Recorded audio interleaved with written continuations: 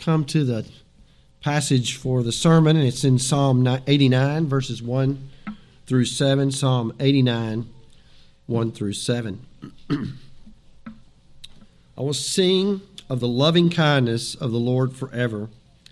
To all generations I will make known your faithfulness with my mouth. For I have said, loving kindness will be built up forever. In the heavens you will establish your faithfulness. I have made a covenant with my chosen. I have sworn to David my servant. I will establish your seed forever and build up your throne to all generations.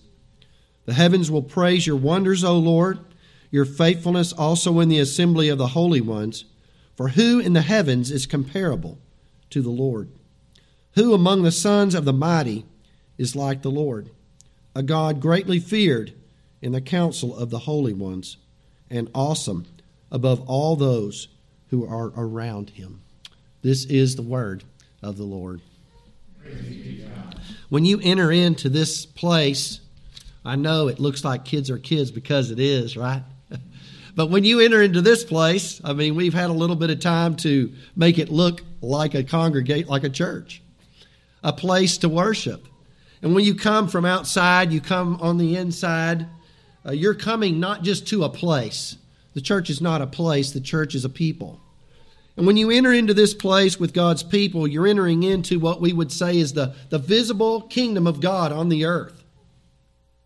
Richard Phillips speaks of the church as it's set apart from the world. He went to a celebration of New Year's in 1999 when he was there in 10th Presbyterian Church under the ministry of James Montgomery Boyce. I don't know, some of you folks might remember, he had the big booming bass voice. And so Richard Phillips was there, and he said during the New Year's celebration time, they would have fellowship, they would have testimonies, and then everybody would be ushered into the sanctuary, and they would finish that whole service at that time off with the Lord's Supper. He said that outside of the building, there was noise. Outside of the building, if you come to my house, there's just nothing but booms and people shooting Roman candles and all the other stuff. In fact, we're glad Lori's still alive. The neighbor almost shot her with a Roman candle one time when we got here. But all this stuff's going on, and he says he remembers very vividly on the inside of the church, it was quiet. And there was this people who were quiet and worshiping God. And he says, this was a solemn occasion in which the church was vividly set apart from the world. But folks, listen, it's not just special services where the church is set apart from the world. Every time you come into this place with these people or with God's people, it's the world that's outside, and we are here gathering with the one true and living God. We are set apart from the world.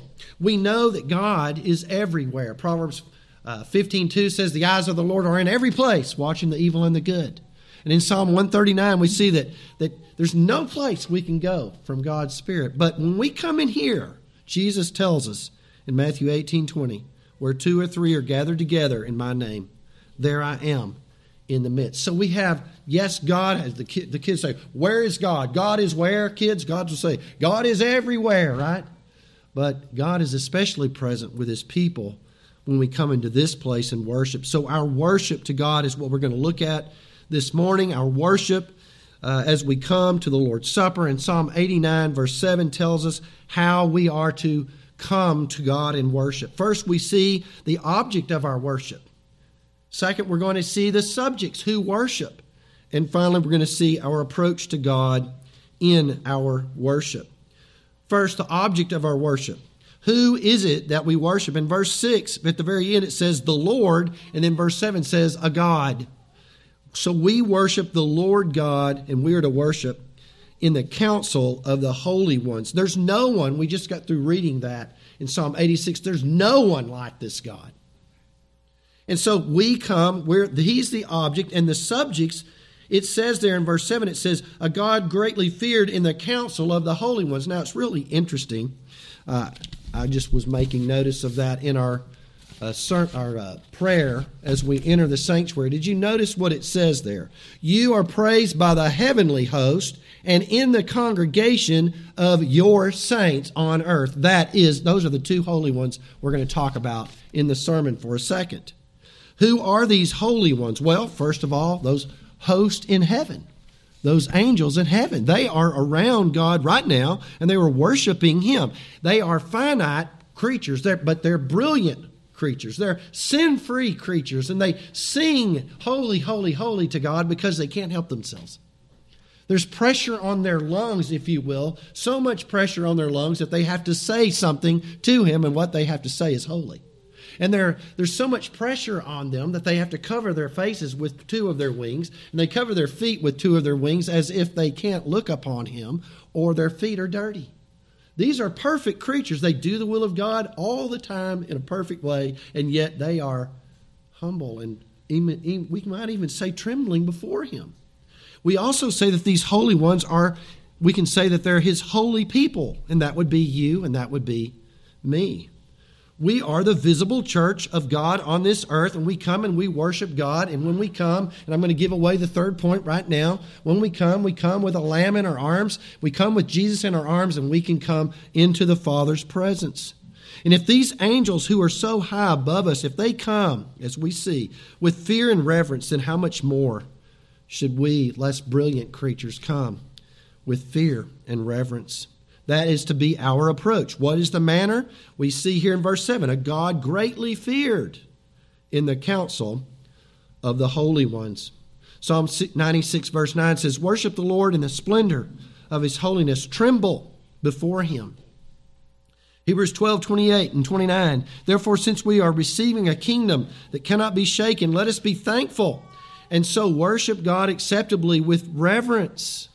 Let us worship God acceptably with awe, for our God is a consuming fire. The object of our worship is God. There's no one that compares to this God. The subjects who worship, well, that's you and that's me. And the manner of our worship is fear, trembling, and reverence. As you and I, as we attend to the ministry of the Word, how do we handle the Word of God every time we come to this church? Every time we go somewhere and we hear the Word of God preached, how are we handling this Jesus that is preached to us? The Bible tells us in John chapter 6, Jesus stands up in front of a whole group of people and He says this, He says, my flesh is true food and my blood is true drink. And then He says, you have to eat me and you have to drink me. Now we all know He's not talking about being a cannibal. We all know it. Now, I'm going to be a little silly for a second, but you know what? How many of us, maybe even today, tell our kid we're going to chew their ears off or eat them up? Right? Jesus is not talking about being a cannibal. Jesus is saying you have to take me in. Jesus is saying my flesh is true spiritual food, my blood is true spiritual drink, and you have to assimilate me. You've got to spiritually take me in. How are you handling the word that comes to you, that preaches to you the bread and the body, and the bread or the body, the wine, which is the blood of Jesus Christ? In Leviticus 17, there's a really this is a fascinating passage of Scripture. I'm just going to give you a really thumbnail sketch of it. But in Leviticus 17, the whole chapter is about reverent handling of the blood of all animals. If you're going to eat the meat of an animal, the blood has to be taken out and taken care of in a special drained out way. If you're going to sacrifice an animal, the blood has to be handled in an appropriate way. If you actually ate from an animal that did not have the blood drained properly, there was a way for you to be cleansed of that sin. If you're a hunter, and now this is the one that really gets me, this is the part I like. So if you're a hunter and you go out there and you sit in a blind or you sit in a tree with your bow or however you're hunting, and you're sitting there and you're waiting and you're stalking or whatever it is you're doing, and then you pull the trigger and you get your game, you know what you have to do after you shoot the animal? All that exhilaration, all the heart pumping, and all the things that go with hunting. You have to go over to the animal and you have to drain the blood on the ground and you have to cover it with dirt. You have to stand still at the blood. Why is that? Why do you have to stand? Why does blood have to be treated so carefully? Well, because it speaks of the forgiveness of sins. And if these folks in Leviticus 17 didn't handle that blood appropriately, those folks could be cut off from God's people. And so I ask you again, every Sunday, the body and the blood of Jesus Christ are being presented to you in word as it's being preached. How are you handling the body and how are you handling the blood of Jesus Christ? Every Sunday, with great fear and trembling, are you coming with all seriousness? Are you coming and receiving Him and eating and drinking Him down? Or are you treating the body and blood of Jesus with indifference? What we do every Sunday is very important. You may look okay, and I may look okay, and that's good. But what's going on the inside in our hearts? What am I doing with Jesus' body? What am I doing with Jesus' blood? Am I standing still at the blood? And am I reverent before the blood? Am I taking this blood in as my salvation, loving the Lamb of God, or am I indifferent to the preaching of this body and this blood? You and I, as those who take hold of the body and the blood, we're in Christ, but if we don't take hold of the body and the blood of Jesus Christ, we're in danger of being cut off from Christ forever. How serious it is to hear the preaching of God's word in worship. But how serious then is every part of our worship? You're to be reverent and filled before God with reverence in every point of our worship. This reverence is especially due as we come to commune with God in the Lord's Supper.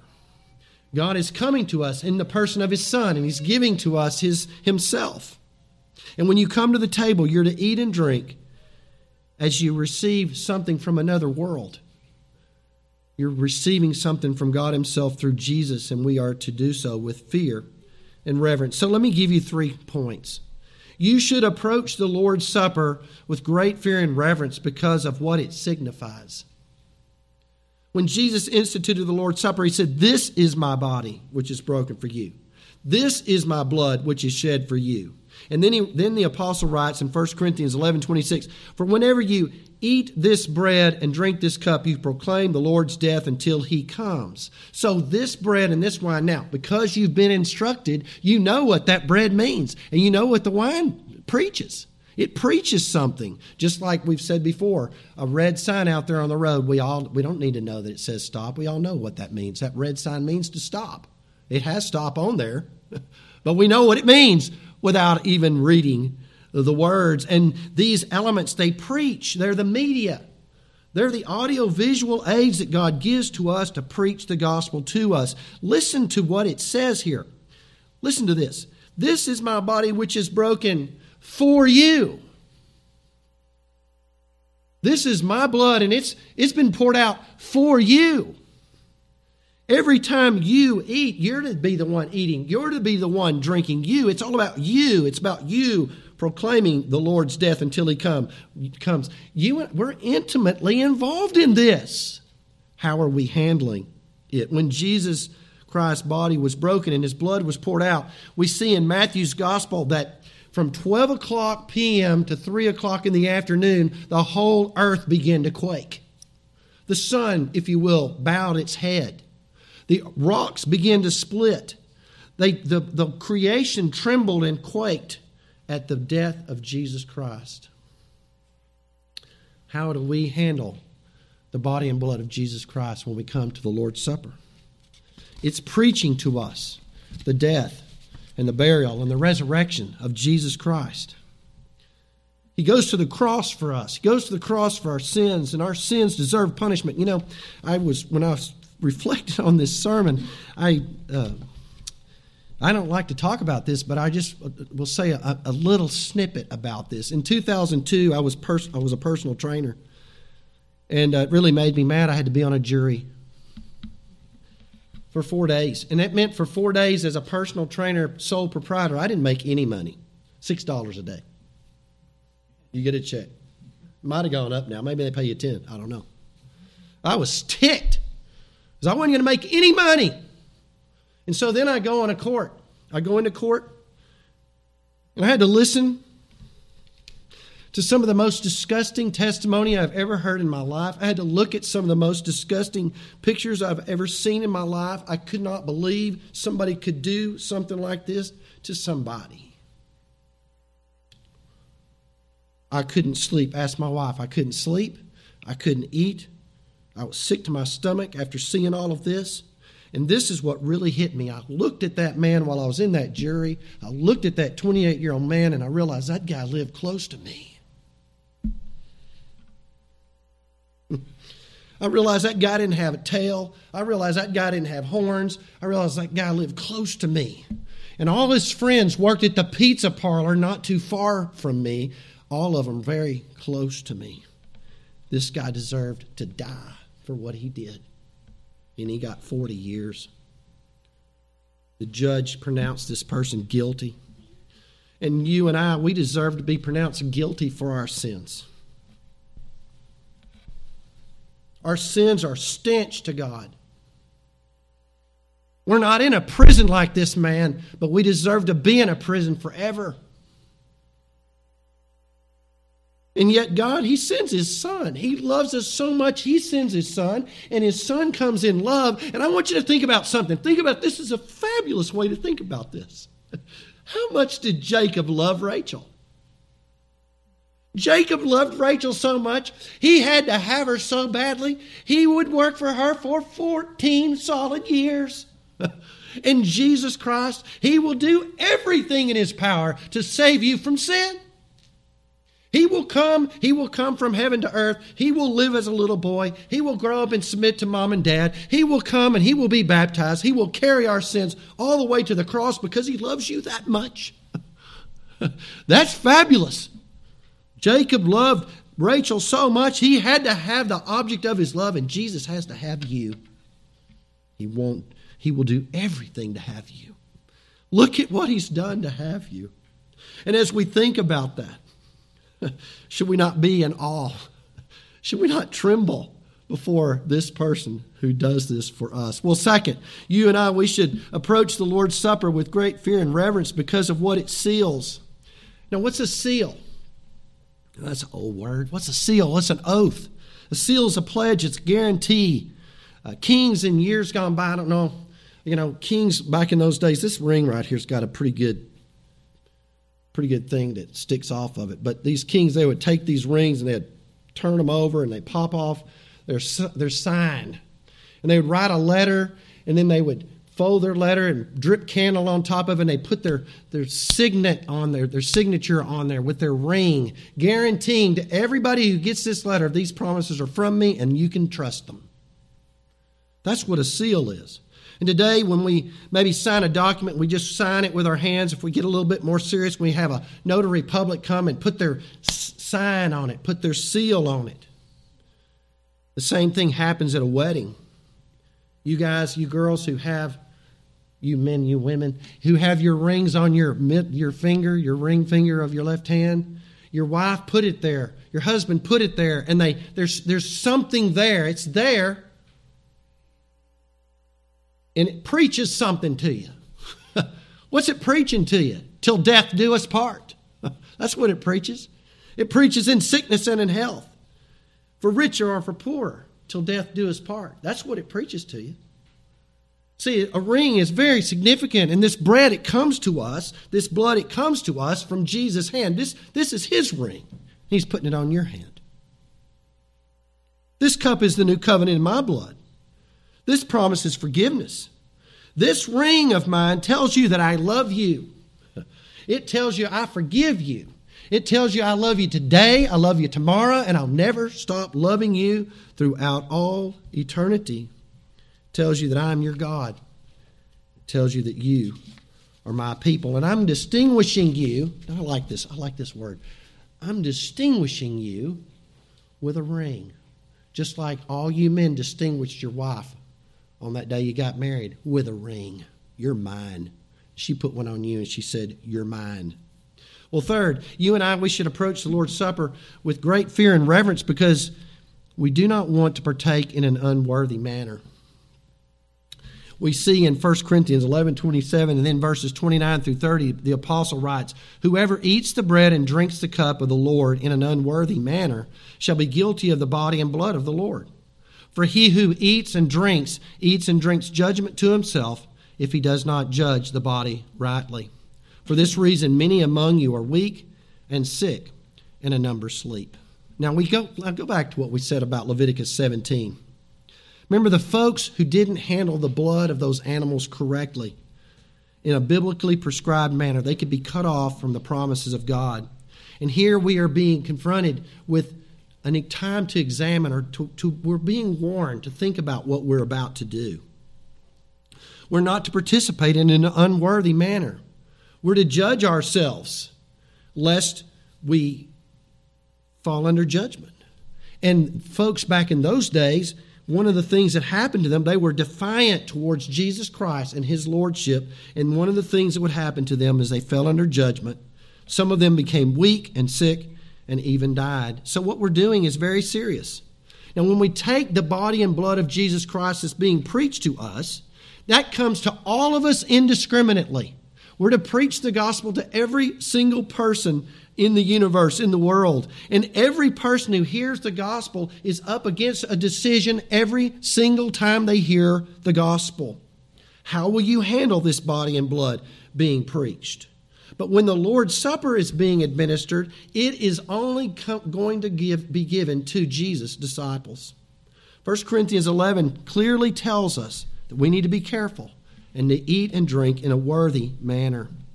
Now, let me give you some thoughts as we move forward to the Lord's Supper. As you and I, as we approach the Lord's Supper, if you do not know what we are doing today, then I'm going to invite you to think about what we said.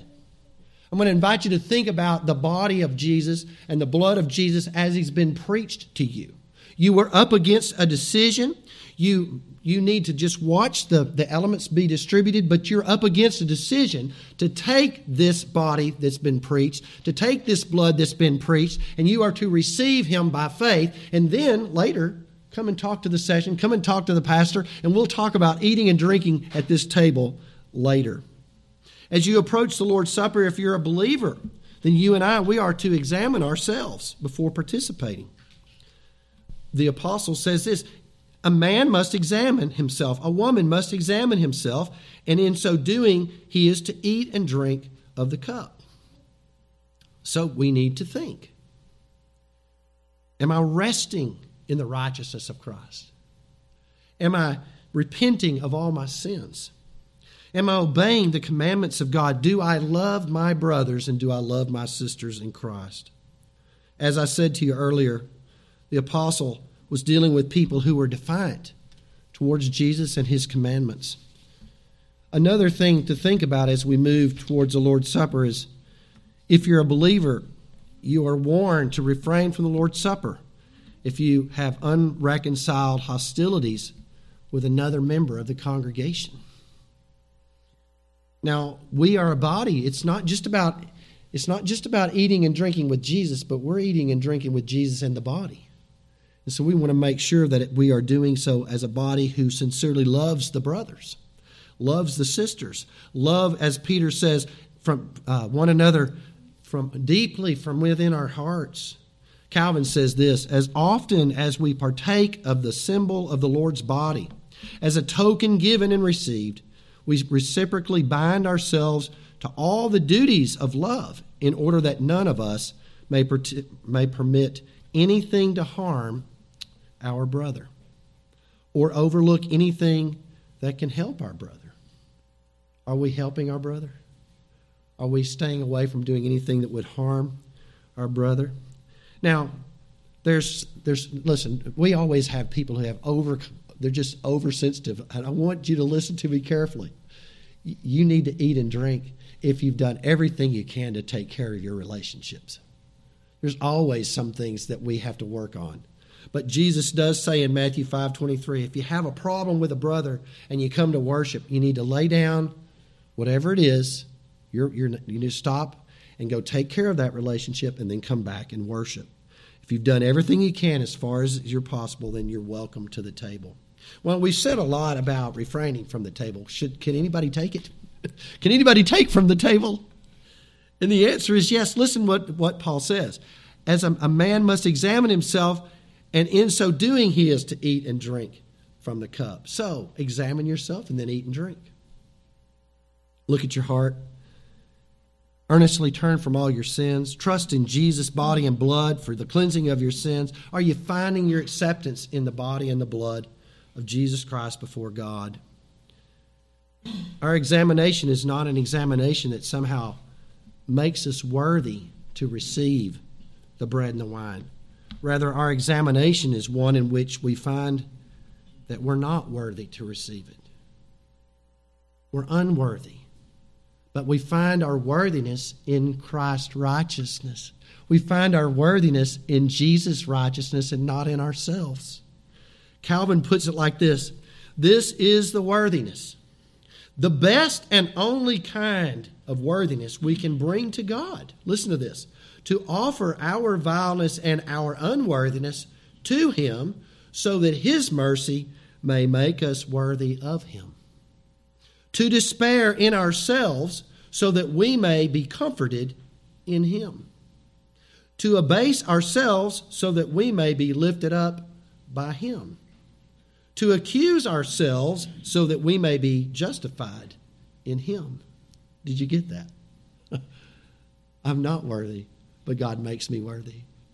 I'm not righteous, but Jesus' righteousness makes me able to take this supper this morning. So this morning, as I offer it to you, please come and let us eat and let us drink together. Remember, we're not just thinking about what Jesus did, but we're going to commune with Him.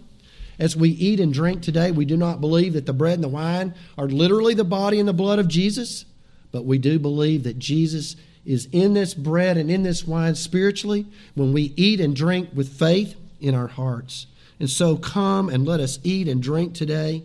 If you're one of Jesus' disciples, you are being distinguished by this bread and wine like a ring distinguishes a husband or a wife. You are to come and eat, confessing your sins, professing your faith in Jesus. Are you baptized? Are you a member of this church or another church like it? It's time to eat. Are you hungry?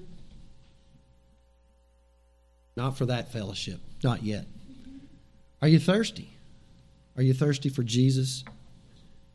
Jesus said, blessed are those who are hunger and thirst after righteousness, and they shall be filled. They shall be satisfied. So come to this table. Come and eat and come and drink to your heart's content. Let's pray. Our Father, we thank you and we praise you for teaching us that we are doing something very serious when we come to worship. Lord, sometimes we don't think so seriously about what we're doing. But when we handle the body preached and the blood preached, we have a decision to make. And when we take the Lord's Supper, we also need to examine our hearts. And Lord, as we examine our hearts today, we find that we're sinners. And we don't find that we're righteous in and of ourselves, but by faith in Jesus Christ, we find our worthiness in Him. And so, Father, we come in Jesus' name. We come asking you to feed us as we eat and drink today. With faith in our hearts, strengthen us, renew us. We pray that as this bread and wine are set apart from their common and sacred use, that you would energize us for the days and weeks ahead. We might walk away from here doing the will of God as the angels do in heaven. We'll praise you for it. In Jesus' name we pray. Amen.